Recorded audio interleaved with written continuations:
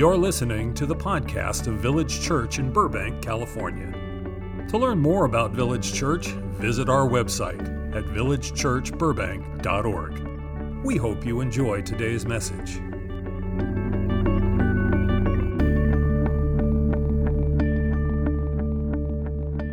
Our text this weekend is Psalm 23, very simply. And you don't have to turn there. In fact, I might prefer that you not. I want you to close your eyes. And rather than reading it, let's hear it and let's experience Psalm 23. And I'm just going to quote it to you.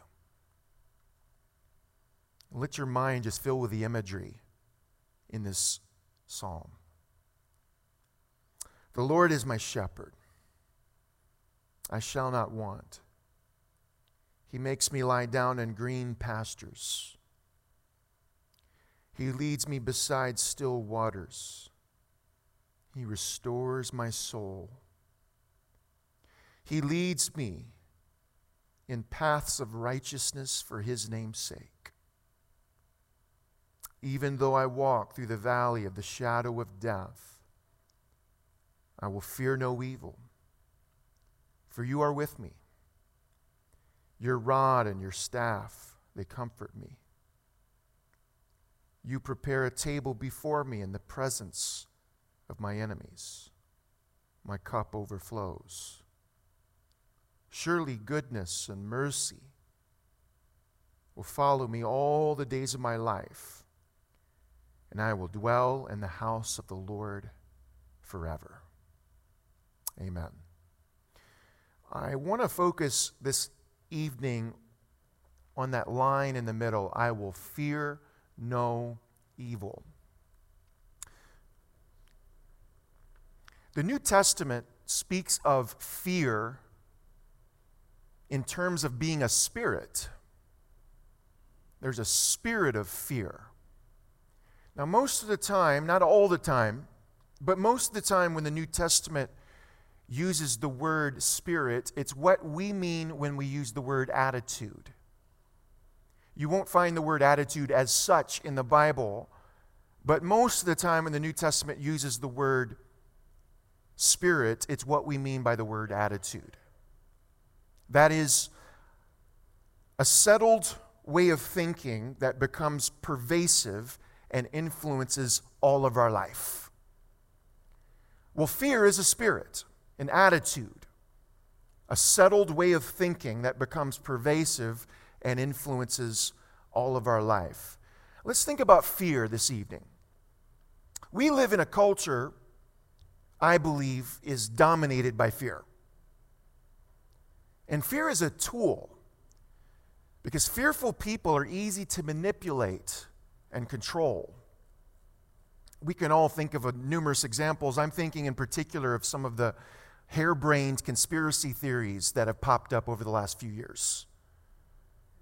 I've taken note of many people I've become acquainted with throughout my life in recent years who I would otherwise consider to be perfectly intelligent, rational, reasonable, free-thinking human beings that just somehow or another get caught up and obsessed with some of the most preposterous conspiracy theories you can possibly imagine.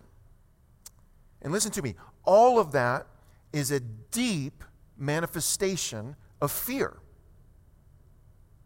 And when people are afraid, they're easy to manipulate. They're easy to steer and control. The devil uses fear. And those voices in our culture that are constantly trying to tell you to be afraid of something all the time. And I'm thinking especially of the media right now. How many of you know the media can be a persistent voice of fear in our lives? And it's nonpartisan. No matter what your political persuasion is, the topics and themes and all of that changes, but the spirit is the same. And those voices that are constantly trying to instill fear in your mind, listen to me, they want something from you. They want your money, perhaps. They want your vote. They want your allegiance. I'm not a political analyst. I'm not an economist. I'm the furthest thing from that. I don't know anything about that. I'm the last person in this room that knows anything about those things. But I do know when people are using fear. I know tactics of fear when they're being used to manipulate. I'm wise to those ways. And I'm just telling you, when you encounter those voices in our culture that are constantly trying to instill messages of fear, they want something from you.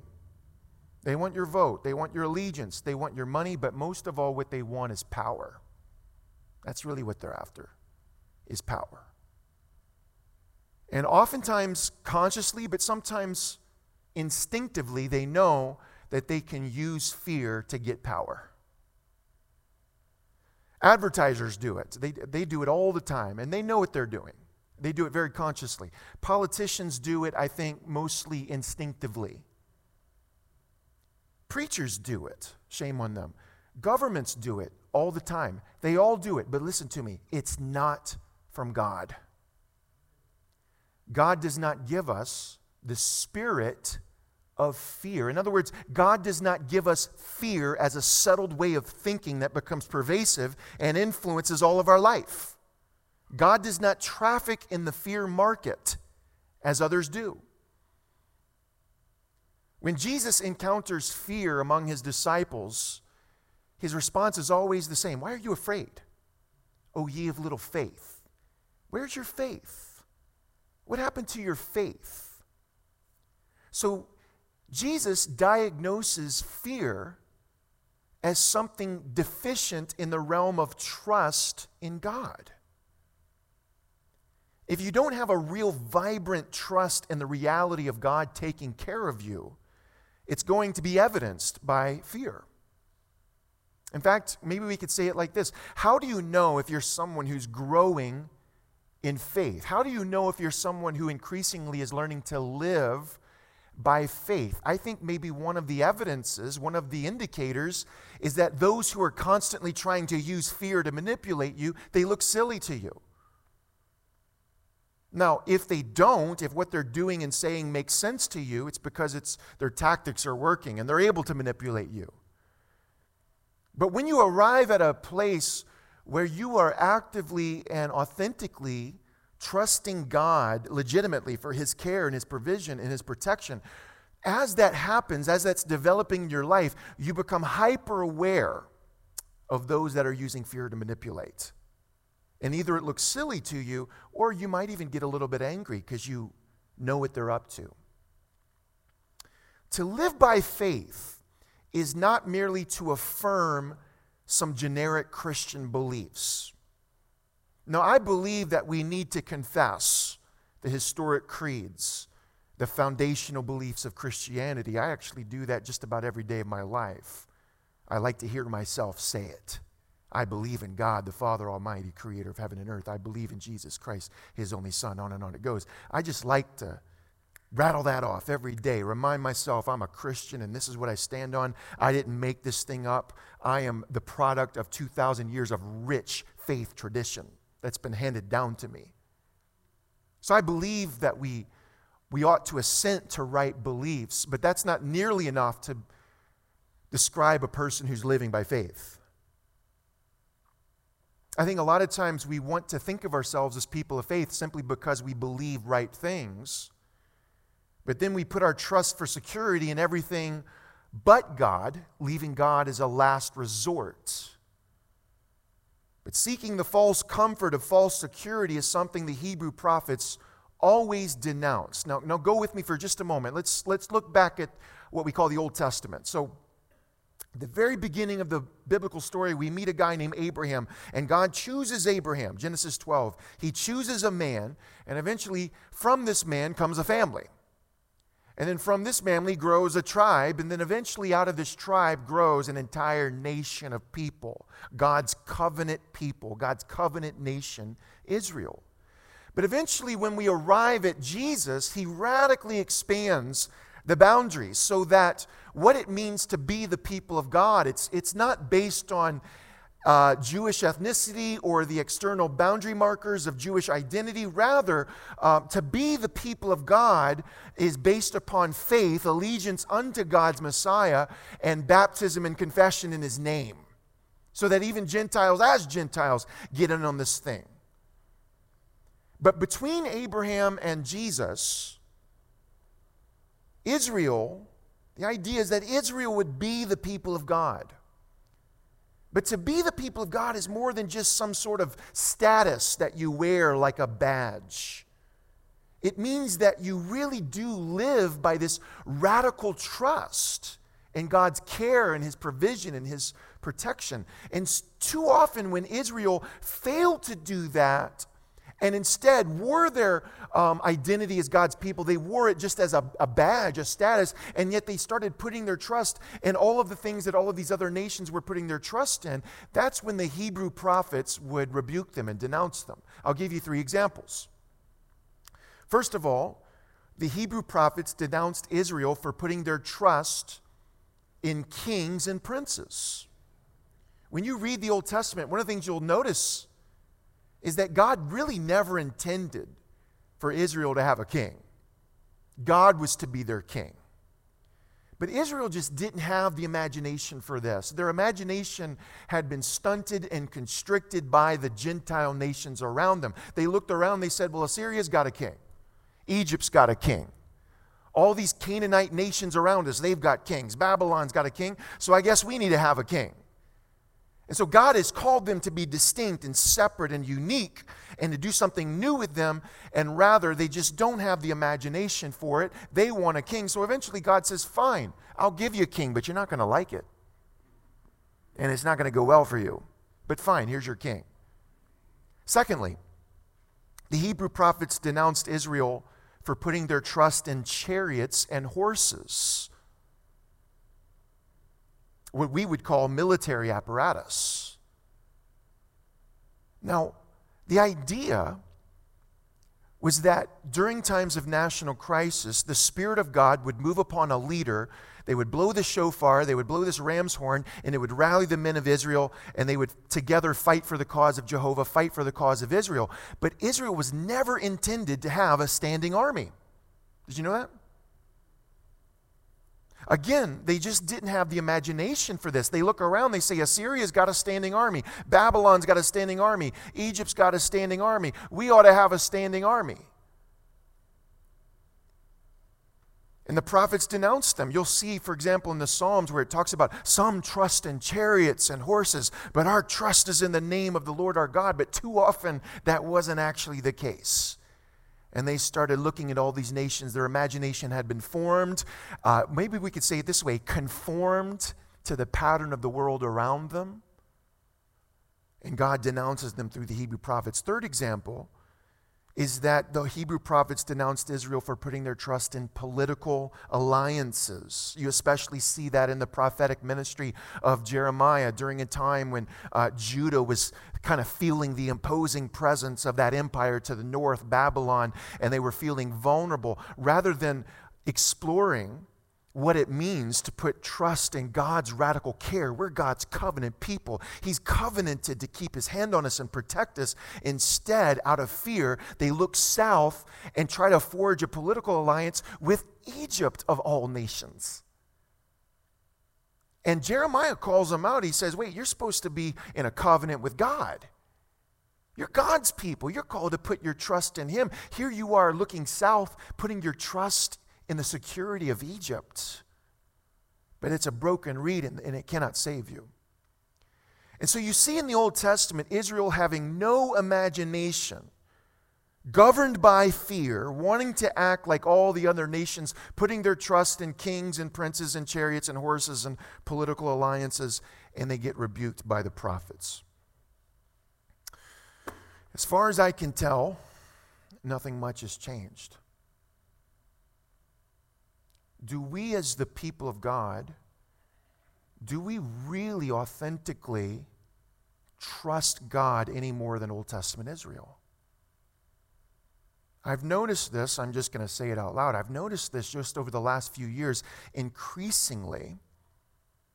It seems that many American Christians, if not most, will tell you, if we don't have the right president in office, if we don't have the right military apparatus, if we don't have the right political alliance, we don't have enough security, and they will play the fear card on you. And they will tell you, if these things don't change, all these terrible things are going to happen. I've even heard people say the fate of the church is at stake.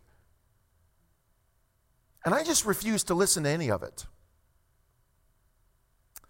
Every morning of my life, I pray Psalm 91, or at least a section of Psalm 91. And Psalm 91 is my security system. And I mean that. Like, I'm not being cute. That's not like preacher's rhetoric. I'm not just saying that because it's my topic tonight. I'm telling you, hook me up to a lie detector test. My security system is Psalm 91. If you come up to me at the end of the service and say, Ryan, I know you said that for the podcast so we can get recorded, but really, is Psalm 91, is that really all you have for a security system? I'm telling you God's honest truth. Psalm 91 is my security system. And if you say, Ryan, aren't you being reckless? Aren't you being unrealistic? Isn't that a little irresponsible? It's worked for 41 years. And fear does not drive my life. Now, I got a lot of flaws. I'm a flawed human being. But fear is not my settled way of thinking. It is not pervasive, and it does not influence all my life. It's just simply not. I live at relative peace. I want to read Psalm 91 to you. And again, it's actually going to be on the screen, but maybe you just listen to it. Maybe you close your eyes and listen to it again. He who dwells in the shelter of the Most High will abide in the shadow of the Almighty. I will say of the Lord, my refuge and my fortress, my God, in whom I trust. I pray that every single day. Every day I pray that. For he will deliver you from the snare of the fowler and from the deadly pestilence.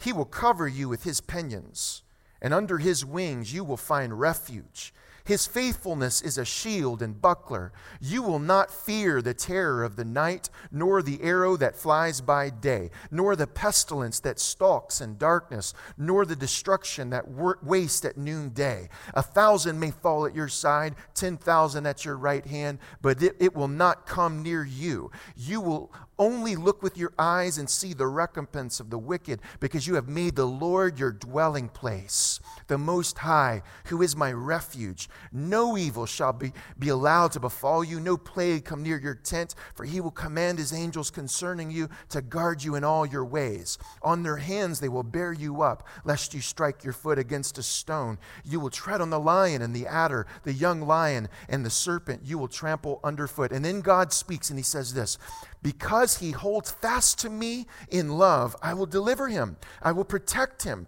because he knows my name. When he calls to me, I will answer him. I will be with him in trouble. I will rescue him and honor him with long life. I will satisfy him and show him my salvation. That's my security system. I'll explain how it works in just a moment, but that's my security system. So when I see these guys in the media trying to manipulate me with the tool of fear to get my vote or my allegiance or my money, I just laugh at them. Psalm 23, verse 4, even though I walk through the valley of the shadow of death, I will fear no evil. Now, understanding the origin of evil is a very, very difficult and I'd say impossible task. It's really a great mystery. Where does evil come from? Why does evil exist? I don't think you can explain it. Some people, they'll say, well, it comes from the devil who's a fallen angel. Okay, but why did he fall? Well, because he sinned. Okay, but why did even the temptation exist to sin? Well, because, I'm just telling you, you can't get to the bottom of it. It's a great mystery. But for hundreds and hundreds of years, one of the most basic Christian understandings of evil is that it is parasitic in nature. What I mean by that is evil is not a thing that exists unto itself. Sometimes you'll hear people refer to what they call pure evil, but actually there's no such thing as pure evil because it's not a thing that exists on its own unto itself.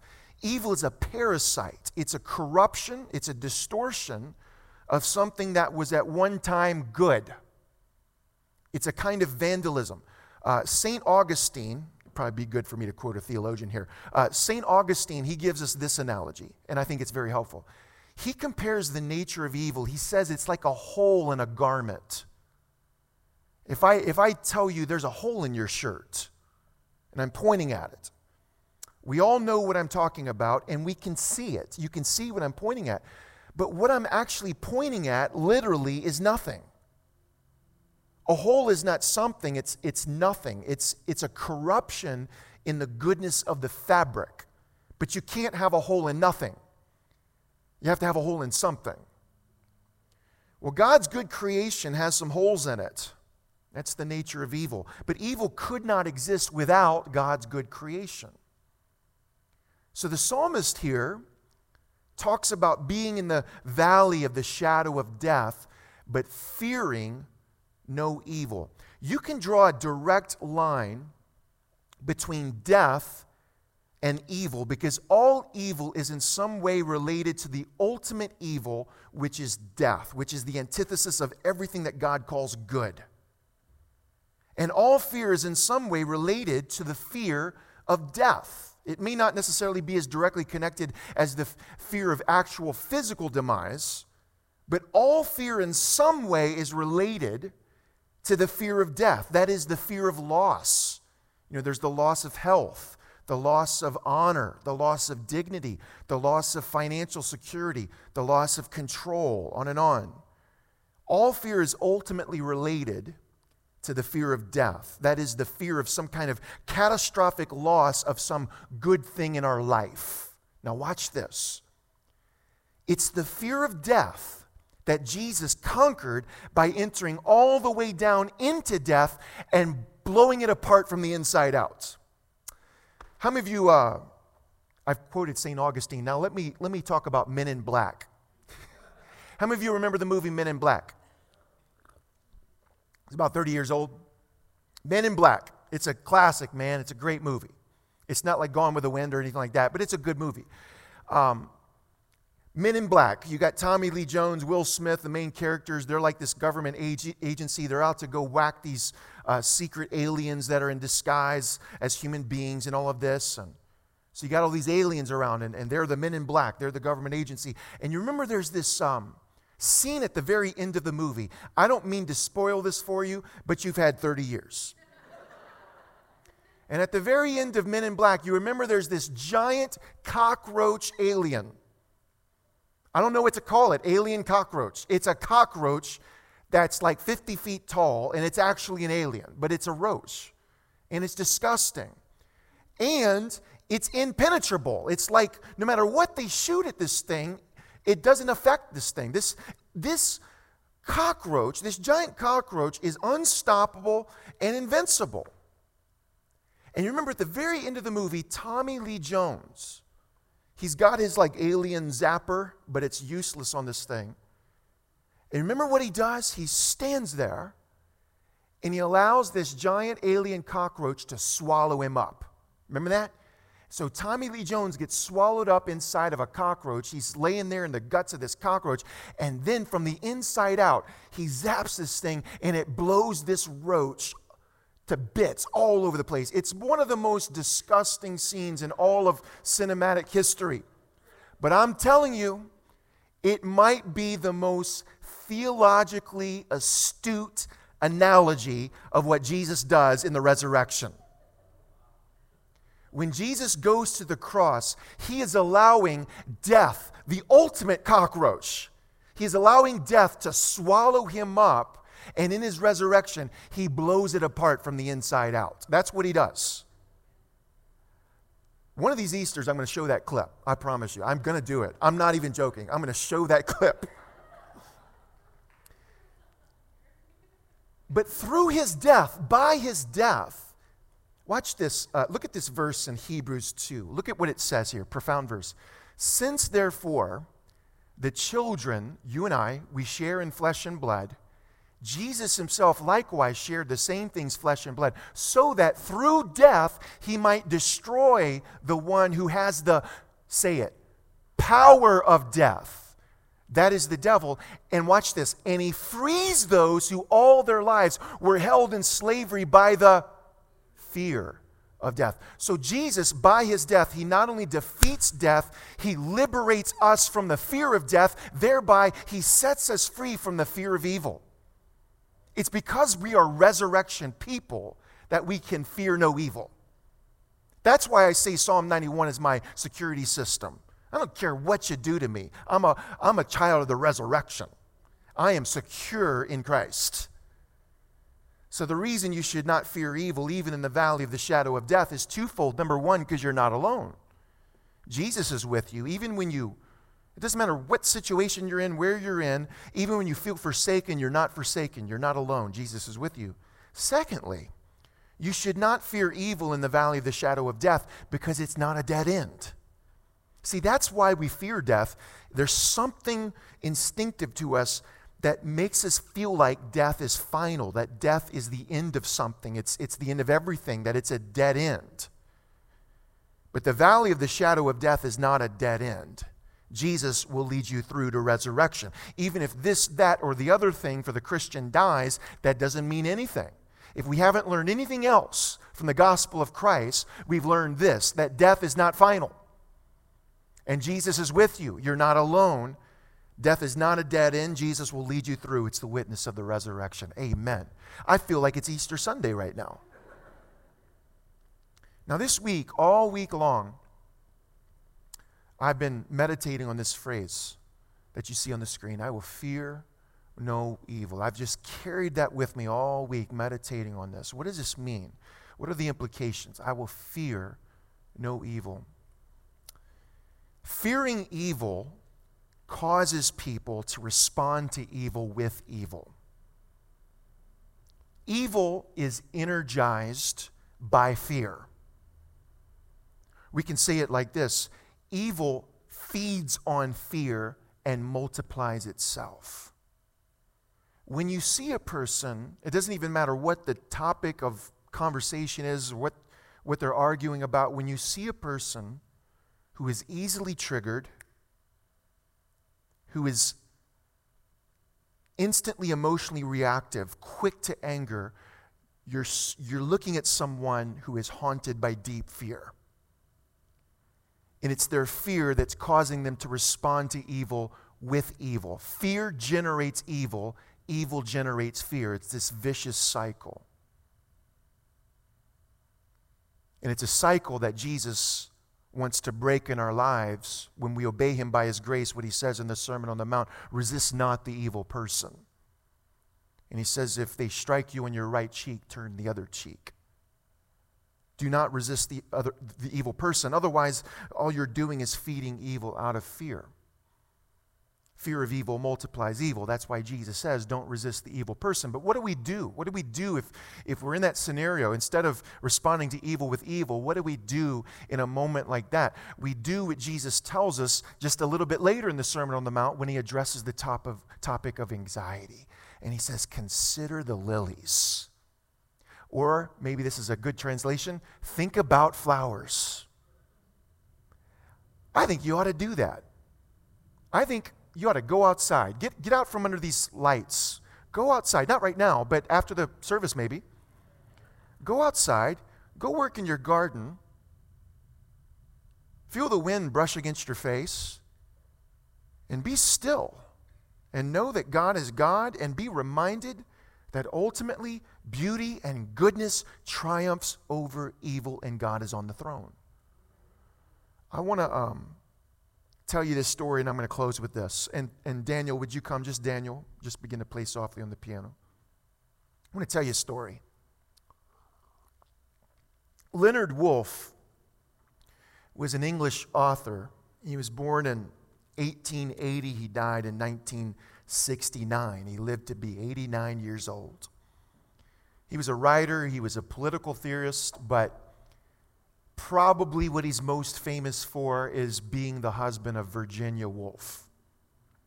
She was the more well-known writer of the two. But in 1966, Leonard Woolf published a book entitled Downhill All the Way. And it's an autobiographical account of what life was like for him living in England in the years leading up to World War II.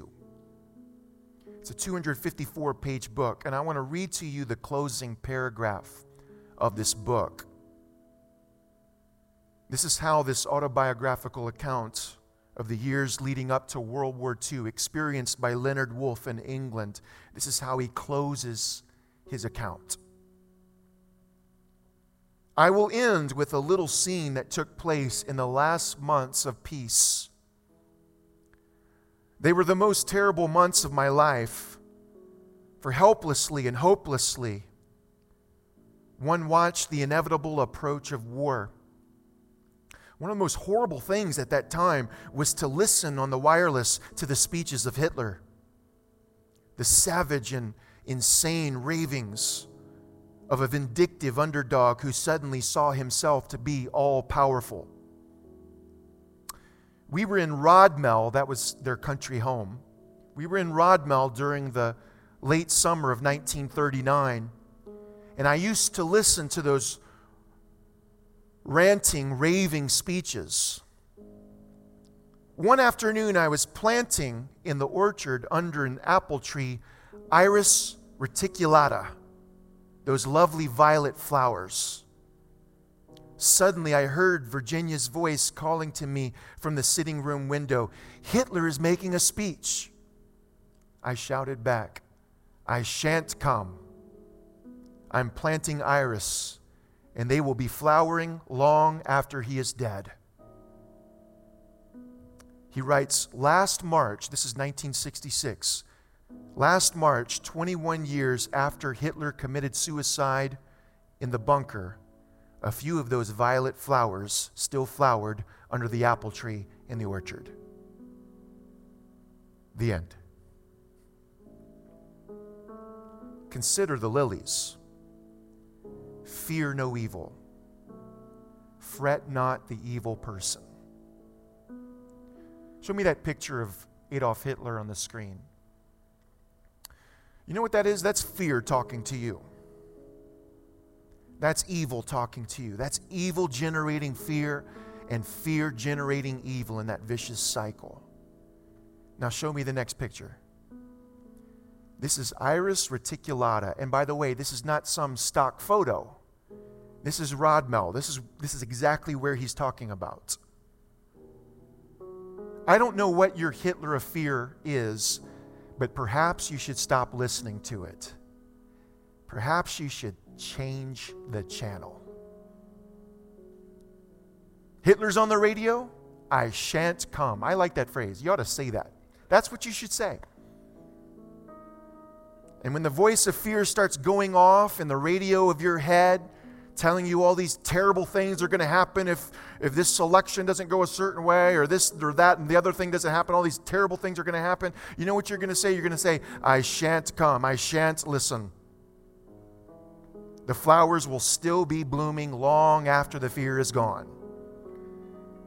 I'm not going to consider the voice of fear in the radio of my head. I'm going to consider the lilies. The flowers are going to outlive your fear. Consider the lilies of the field. Put your trust in God and be at peace. Thank you for listening to today's message. To learn more about Village Church, visit our website at villagechurchburbank.org.